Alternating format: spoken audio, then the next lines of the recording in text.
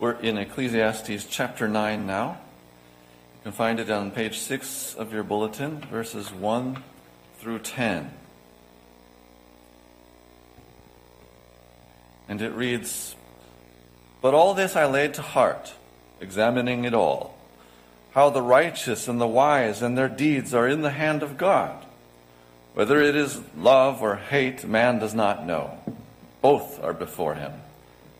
It is the same for all, since the same event happens to the righteous and the wicked, to the good and the evil, to the clean and the unclean, to him who sacrifices and him who does not sacrifice. As the good one is, so is the sinner, and he who swears is as he who shuns an oath. This is an evil in all that is done under the sun, that the same event happens to all. Also the hearts of the children of man are full of evil, and madness is in their hearts while they live, and after that they go to the dead. But he who is joined with all the living has hope. For a living dog is better than a dead lion. For the living know that they will die, but the dead know nothing, and they have no more reward, for the memory of them is forgotten. Their love and their hate and their envy have already perished, and forever they have no more share in all that is done under the sun. Go, eat your bread with joy, and drink your wine with a merry heart, for God has already approved what you do. Let your garments be always white. Let not oil be lacking on your head. Enjoy life with the wife whom you love, all the days of your vain life that he has given you under the sun. Because that is your portion in life, and in your toil at which you toil under the sun. Whatever your hand finds to do, do it with your might. For there is no work or thought or knowledge or wisdom in Sheol to which you are going." This is the stark, blunt, direct word of God. Let it bless you if you receive it as such. May you please sit down now. You may be seated. And that reminds me to pray. Let's pray. Dear Heavenly Father, you made my mouth. Please make it work. It's in Jesus' name we pray. Amen. Many assume that history is a circle, seasonal. We see the seasons. It's winter, and then it's spring again, and then there's summer and fall and winter, and it keeps going and going. And a lot of maybe all of the mythologies of the ancients are very cyclical. They have these life and birth and death and rebirth kind of cycles. And the cynics latch onto that. They latch onto that and they go, wow, look at the meaninglessness of it all. That's a reason for cynicism, not for hope. They try to put a positive spin on it sometimes, the life and birth cycles. But all of the stories that the ancient Greeks were telling, the stories that are appearing in hieroglyphs for the Egyptians, they're very depressing. There's a lot of death and disgustingness in them. And it's just a cycle of endlessly repeating that kind of thing. In the Greeks, it's Persephone. She gets to be out for half of the year, and there's flowers and loveliness, and then she has to go back to spend time with her husband, Hades, in the underworld, and everything is boring and dismal up here. And that's kind of the idea of the man. I can't remember his name. The man with the rock that is always coming down, and he has to push it back up. And that's the vanity of it all, the uselessness of it all. What's the man's name? Sisyphus. Thank you. I kept thinking something with a P. That was wrong. It's totally wrong. Sisyphus actually. If you give that same job to a 5-year-old, they would love it. But it's told in such a way that it's very dismal. And that's what we see in Ecclesiastes. If you read from the first chapter, I want to remind us all about the intro to this whole story. So when we go back to Ecclesiastes 1, the first 10 verses go like this. The words of the preacher, the son of David, king in Jerusalem. Vanity of vanities, says the preacher. Vanity of vanities. All is vanity. What does man gain by all the toil at which he toils under the sun? A generation goes and a generation comes, but the earth remains forever. The sun rises and the sun goes down and hastens to the place where it rises. The wind blows to the south and goes around to the north, and around goes the wind. And on its circuits the wind returns. All streams run to the sea, but the sea is not full. To the place where the streams flow, there they flow again. All things are full of weariness. A man cannot utter it. The eye is not satisfied with seeing, nor the ear filled with hearing. What has been is what will be, and what has been done is what will be done. And there is nothing new under the sun. Is there a thing of which it is said, see, this is new? It has been already in the ages before us. This is the weariness of that cycle that I was speaking of Sisyphus and of Persephone and all the ancient mythologies. And even holidays and the calendars were set up in this kind of repetition. And it must have affected their everyday life of what they were thinking about from day to day, how they lived their life in light of time and chance ruling everything. That there was just this endless cycle. But that the king, and I think it's none other than Solomon, declares this cyclical reason for his reason for cynicism. He's telling us this is his reason for cynicism. And he complains that we gain nothing but the wind, that time and chance rule everything, and then we die. And it's very depressing because we notice the truth in that. We've often asked the question, though, because of this bitterness, how do these bitter observations of reality fit into the greater story that God is telling in the Bible? A story that is full of news, that is new, and that it breaks through the cycles of chance and nature with miracles. The story of salvation and hope and the new heavens and the new earth that we will enjoy in a new body. The answer is hinted at when Jesus speaks to his disciples. In John's Gospel, John tells us that Jesus is troubled in his spirit. He feels the trouble of this world, and it's in his spirit. And then Jesus tells his disciples, let not your heart be troubled. Why is that? That's no more a contradiction than Ecclesiastes being in the Bible, because he's telling us, yes, there's trouble, but there's reason to not be troubled. And he gives us that reason. And the next verse is, I have overcome the world. Right? Then we should not think that history is a circle. R.C. Sproul puts it in two different ways. Either history is a circle or it's a line. And we should think that it's a line. That's the way the Bible begins. It has a beginning. In the beginning, God created the heavens and the earth. It has an ending. The story has an ending. And then the story moves on, continuing in a line. And God intervenes in this story to show us, I think, that it's not a circle. It's not a depressing circle. It's a line. There was a beginning. There will be an end. And it's not a line in the hands of an indifferent, compassionless duo of time and chance. No, it's in the hand of a personal, compassionate, steadfast God of the Bible. So today's sermon is called In the Hand of God, not Madness and Chance. In verse 1, we read that all of these things he's trying to lay to heart, and Solomon has been putting it in terms of extremes. Extreme foolishness, extreme wisdom, extreme, even, he says, too righteous, and then goes to the foolish. We see that he's seeing these things in extremes.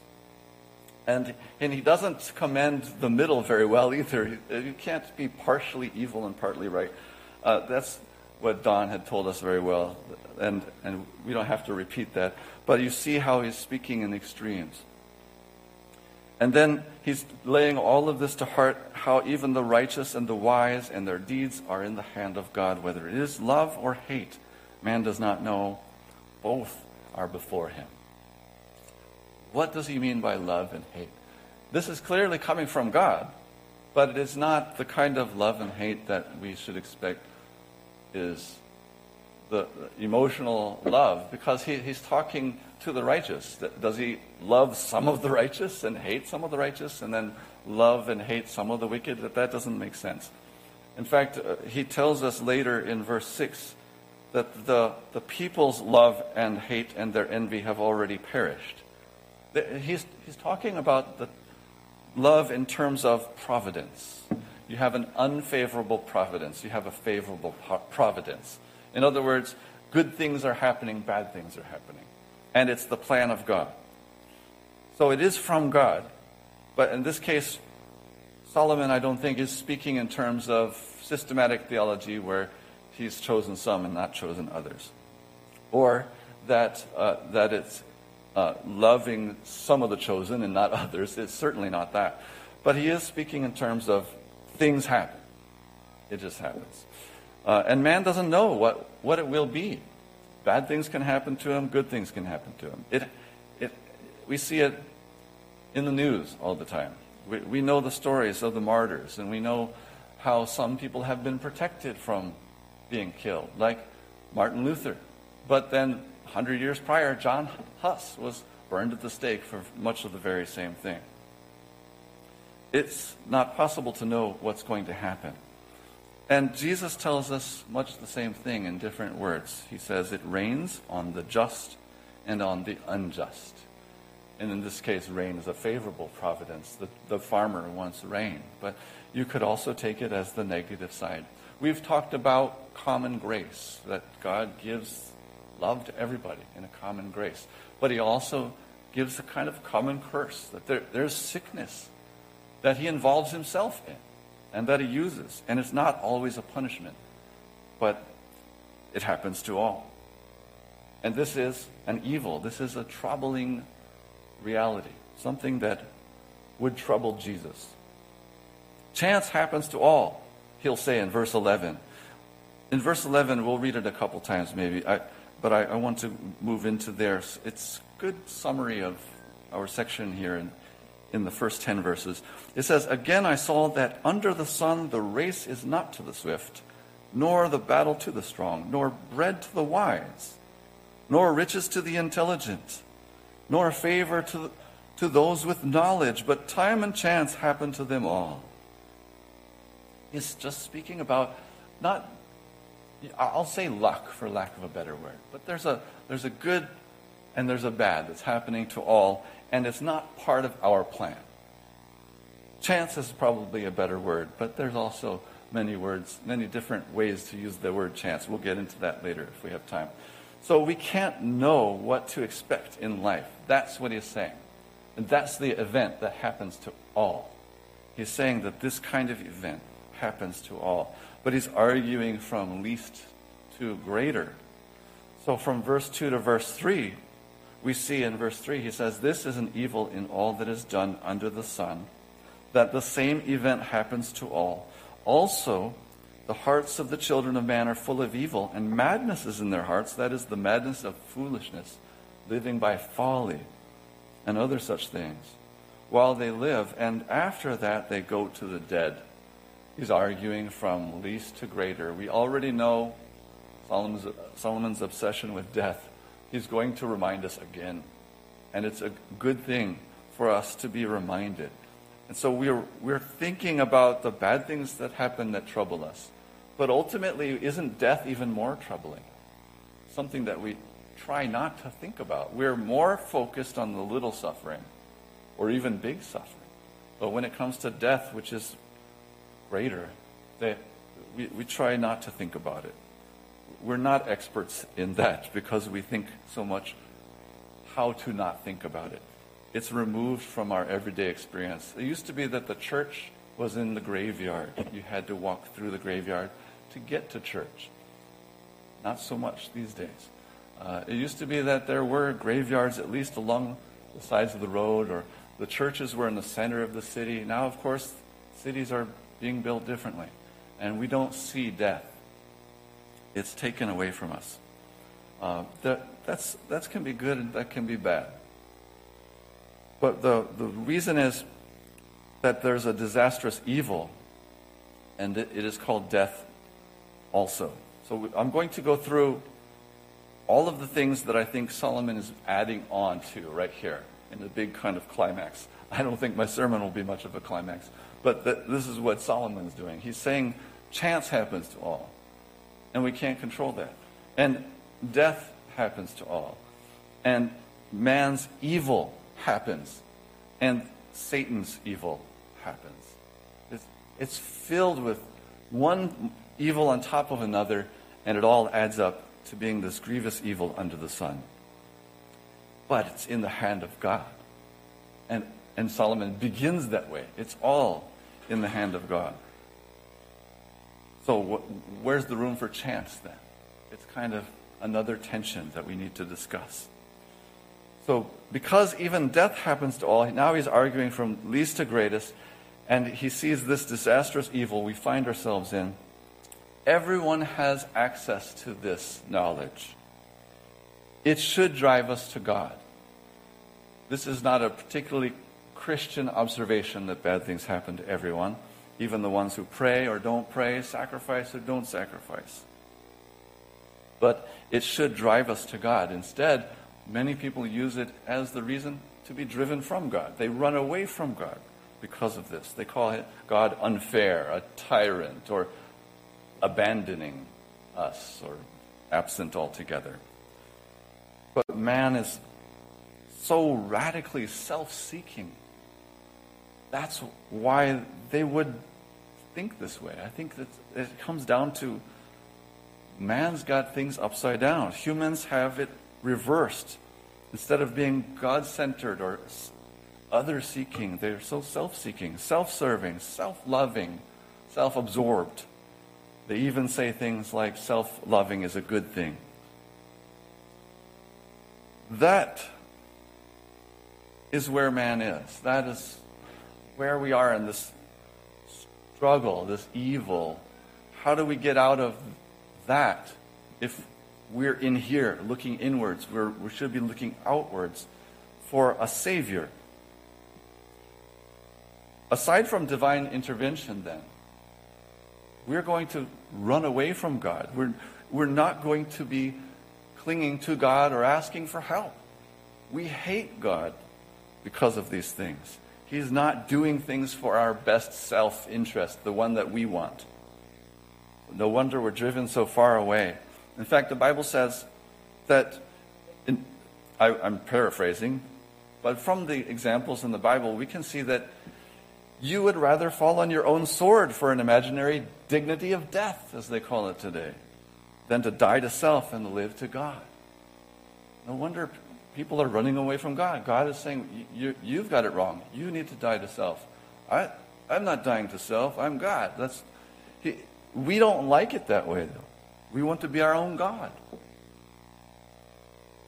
In fact, the Bible does say that people at the end will be calling for the mountains to fall on them, rather than kneel in repentance to God who can save them.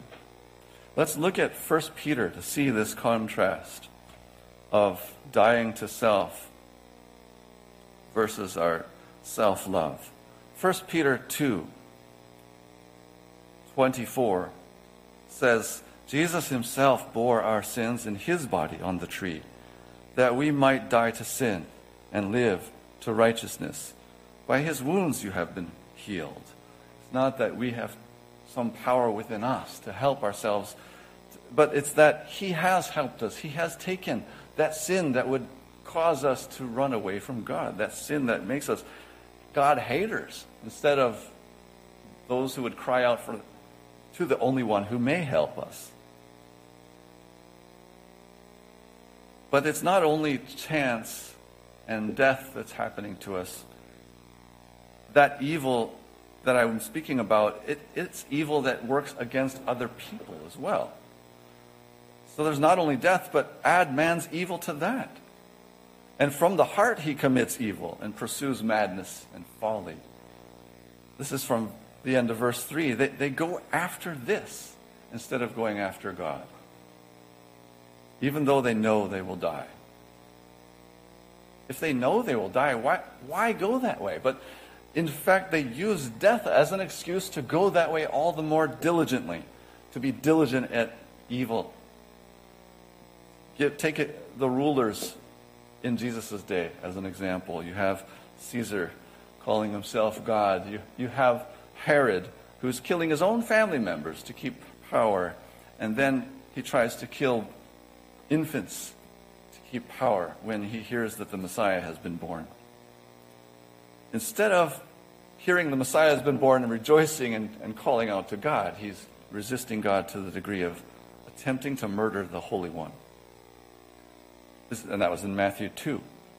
Jesus' parable of the wicked servant tells us something about the way we ought to be and in the way our hearts are, this contrast of the righteous and the wicked. Let's look at Luke chapter 12. I'm going to read quite a long section there from Luke chapter 12 as a contrast to where we are today in Ecclesiastes.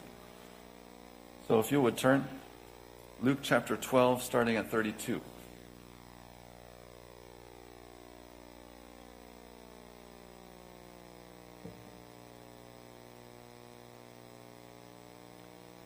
Jesus speaking, he says, "Fear not, little flock, for it is your Father's good pleasure to give you the kingdom. Sell your possessions and give to the needy. Provide yourselves with money bags that do not grow old, with a treasure in the heavens that does not fail, where no thief approaches and no moth destroys. For where your treasure is, there will your heart be also." We have a generous Father. He's giving us the kingdom. And we need not fear all of this time and chance and death and evil.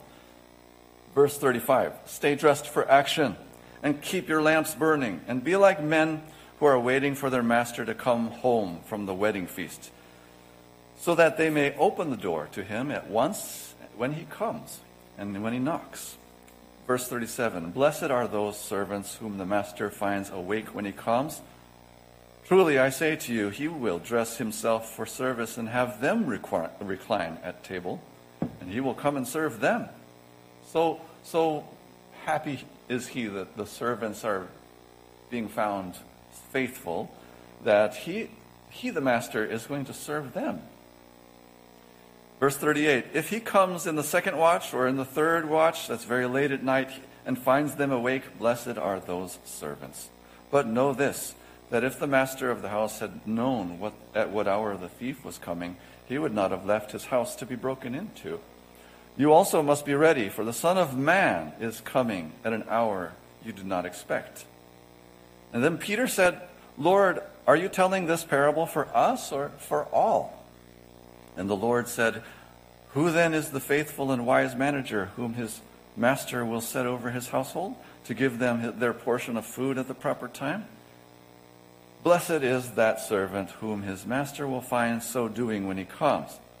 Truly I say to you, he will set him over all his possessions. But if that servant says to himself, 'My master is delayed in coming,' and begins to beat the male and female servants and to eat and drink and get drunk, taking the resources of the master and abusing others, the master of that servant will come on a day when he does not expect him, and at an hour he does not know, and will cut him in pieces and put him with the unfaithful. And that servant who knew the master's will but did not get ready or act according to his will receive a severe beating. But the one who did not know and did what deserved a beating will receive a light beating." And he gives us the reason. "Everyone to whom much was given, of him much will be required. And from him to whom they entrusted much, they will demand the more." Jesus tells us that there is a reward for good behavior in a time of evil. If we are those servants being beaten, we have some kind of hope. We don't have to join the one that's doing evil or do evil back to them, but that we will fear not, little flock, because the kingdom will be given to us, and that the master we serve will serve us for serving him so well in his absence. We know that this is a story about the second coming, that this will happen, that sometime in the future, be it ever so far or near, Jesus will come back and things will change. It will not be a time for the gospel preaching anymore. It will be a time of retribution, a time to set things right. So there's chance, which is kind of an evil. And we have yet to discuss chance. There is death, which is a kind of evil. And man's evil against us. And yet Jesus still tells us, let not your heart be troubled of all of that. There's yet another evil. Satan is in this picture. How evil, how vexing, how wow. A man cannot utter it. This is the world we live in. Because if death and seemingly random bad things and luck to bad people and people doing bad things to people is not bad enough, we have Satan. Satan is also in the hand of God. As it has been said, the devil is the God's devil. So he has to ask permission even. It's not the kind of dual picture that we sometimes imagine where God and Satan are battling and sometimes Satan's winning, sometimes God is winning, and they're equal. No, Satan is a creation. He's an angel. Nothing more than an angel, but that's strong enough for us. And he's working against everything that God loves. He's hated humanity since the beginning. And he likes to twist words as his primary weapon. He likes to lie and murder. Verse 11 said, time and chance happen to all. But it's only from our perspective. Satan likes to spin that word chance, I think. Chance is merely a mathematical concept of odds at best. If we use that word chance to describe mathematical things about our past experience, a mathematical probability, I should say, then that's a reasonable use of the word chance. There's nothing wrong with that. But it also tends to serve, because of that mathematical scientific version of chance, it tends to serve as an equivocation. Equivocation is when you're using two different definitions of the same word kind of in a sneaky way. It can be in a sneaky way. So people are doing that since it sounds scientific, but inserting the idea of luck and fortune and lady luck, it begins to sound like the pagan idea of fortune and fate.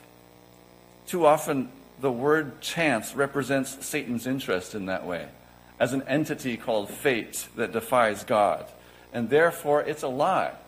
And when people say things like this or that happened by chance, really meaning chance made it happen, or insinuating that there is some kind of power making this happen, that is that Satan's lie in kind of a scientific sheep's clothing. But chance is not a thing. It's no thing. As R.C. Sproul likes to say, chance is nothing. If it's this mysterious entity, which doesn't exist, chance is nothing. It's an idea. An idea, whether it's a mathematical idea or the idea of lady luck, an idea cannot influence the outcome of anything, whether it's dice or car accidents or anything else. Chance is not doing anything to influence those things. Well, before we start thinking about ourselves in kind of a us versus them, right, wrong kind of attitude, we need to remember that we were once in this evil. We were doing this evil. We were running from God, and we were following Satan. We were playing the odds at our own expense, knowing that we will die. Before you ran to Christ, such were all of you, as Paul might say. But you were at once guilty and still yet pining for God to intervene and do something. It might be something like the way Habakkuk spoke to God. I think that Habakkuk was actually sinning in the way he was speaking to God, because he accuses God of wrong in his prayer. He's got this kind of, some people call it an honest prayer. Yeah, it's honest, but let's look at what it's saying. Habakkuk chapter 1 says, verse 2, O Lord, how long shall I cry for help, and you will not hear? So far, so good. But Is it that God will not hear? Or cry to you violence, and you will not save? Is it that God does not want to save? Why do you make me see iniquity, and why do you idly look at wrong? Is God idle? When he sees wrong? No way. Destruction and violence are before me. Strife and contention arise. So the law is paralyzed, and justice never goes forth. The wicked surround the righteous, so justice goes perverted. And in verse 13 of chapter 1, he says, you, speaking to God, he says, you are who are of purer eyes than to see evil and cannot look at wrong. That's right. Why do you idly look at traitors? Again, the word idle sneaks in there. And remain silent when the wicked swallows up the man more righteous than he. Why? Habakkuk is dealing with this same anxiety, this terrible, unutterable evil that Solomon is dealing with, that bad things are happening. And more righteous, men that were more righteous than their perpetrators are being taken advantage of, being beaten. How conflicted we were until, by the hand of God, the Spirit set you free. And we had no idea how evil the world was until we saw how opposed the world is to the light. How opposed it is to God and his ways, even his humble ways. But now that the Spirit of life has given you a new heart, you see how opposed you were. You see how opposed the world is now to a good God. And you see hope. In verse 4, he says, in Ecclesiastes verse 4, he says, but he who is joined with all the living has hope.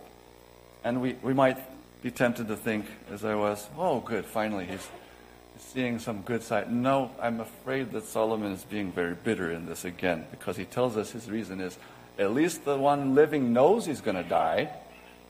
And there's a Korean proverb that sounds a lot like this. So again, we know this. It's a common knowledge. There's a Korean proverb that I can't pronounce, but it says basically, a man rolling in dog poo. That life is better than the afterlife. If you are just that low, it's like saying a living dog is better than a dead lion. The dog being the lowest, unclean kind of animal in the Hebrew mind. But what does he mean by hope?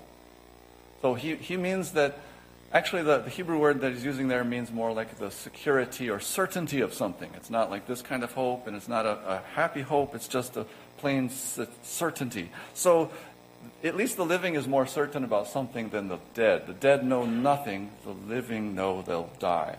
But remember, there is sort of a bright light here. If we looked at Ecclesiastes 7 again, the reason why we're still going through Ecclesiastes and listening to all this bitterness is that it's better to be in the house of mourning than the house of mirth. It says, for this is the end of all mankind, and the living will lay it to heart. And he told us in the beginning of chapter 9, he's laying all these things to heart. He wants us to remember something about death so that we're searching for God.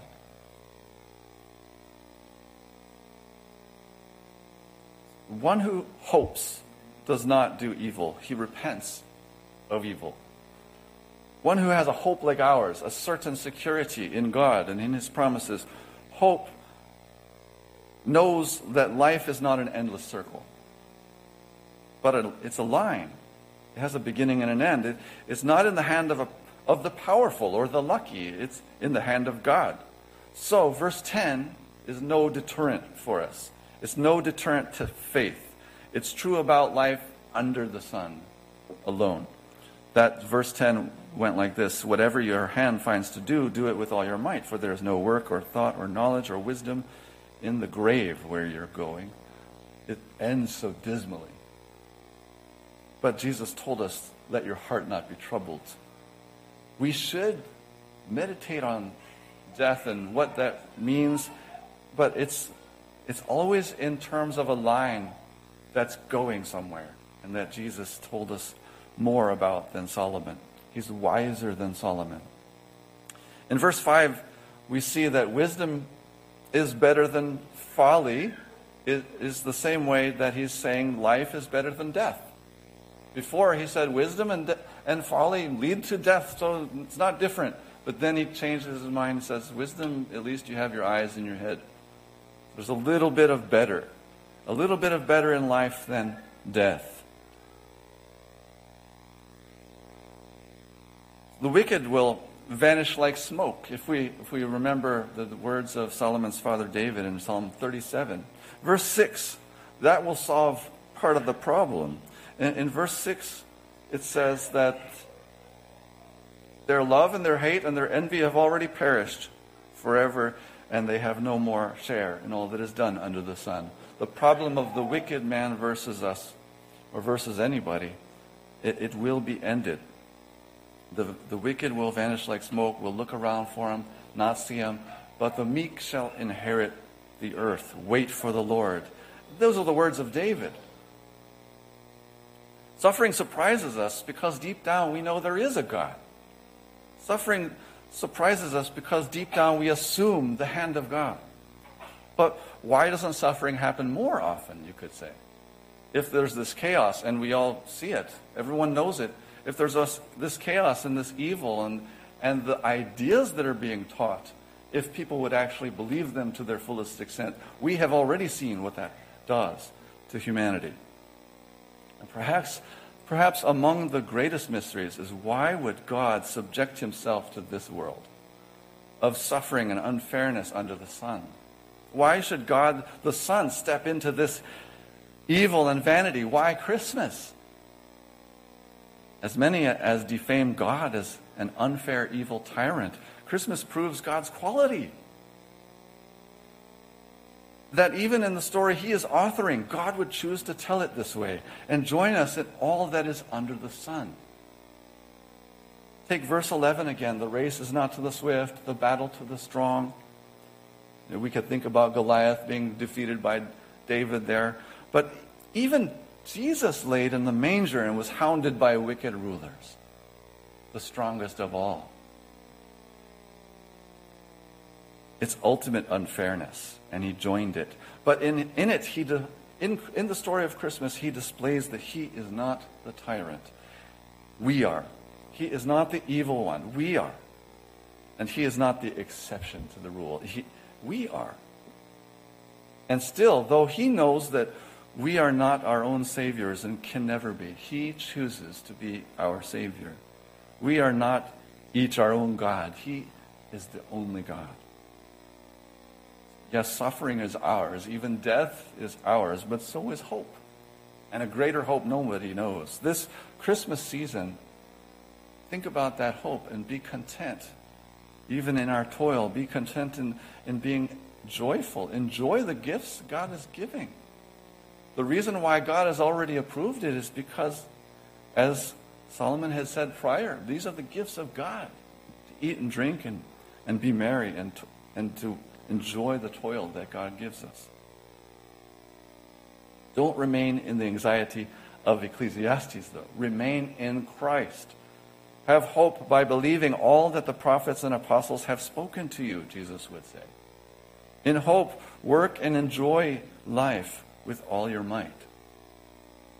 Satan would have us believe that there is no true hope, that it's all vanity and meaningless, or that there's no day of reckoning, and that the slowness of God's coming is evidence of his absence or abandonment.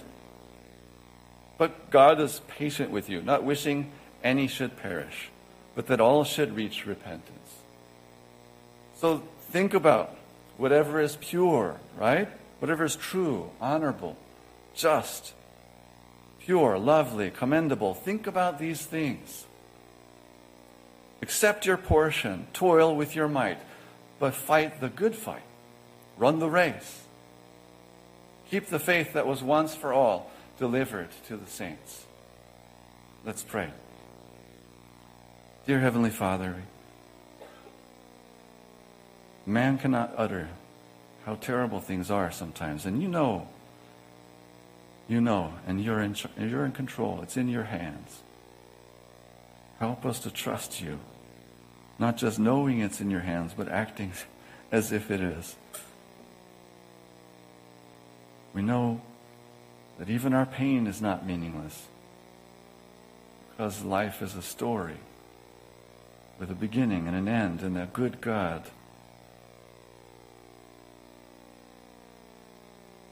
Lord, help us have faith in your Son Jesus this Christmas, not just as a story we talk about or songs we sing, but as a declaration of our true heart and our worship, that we know that in Jesus we have our present as well as our future. It's in Jesus' name we pray. Amen.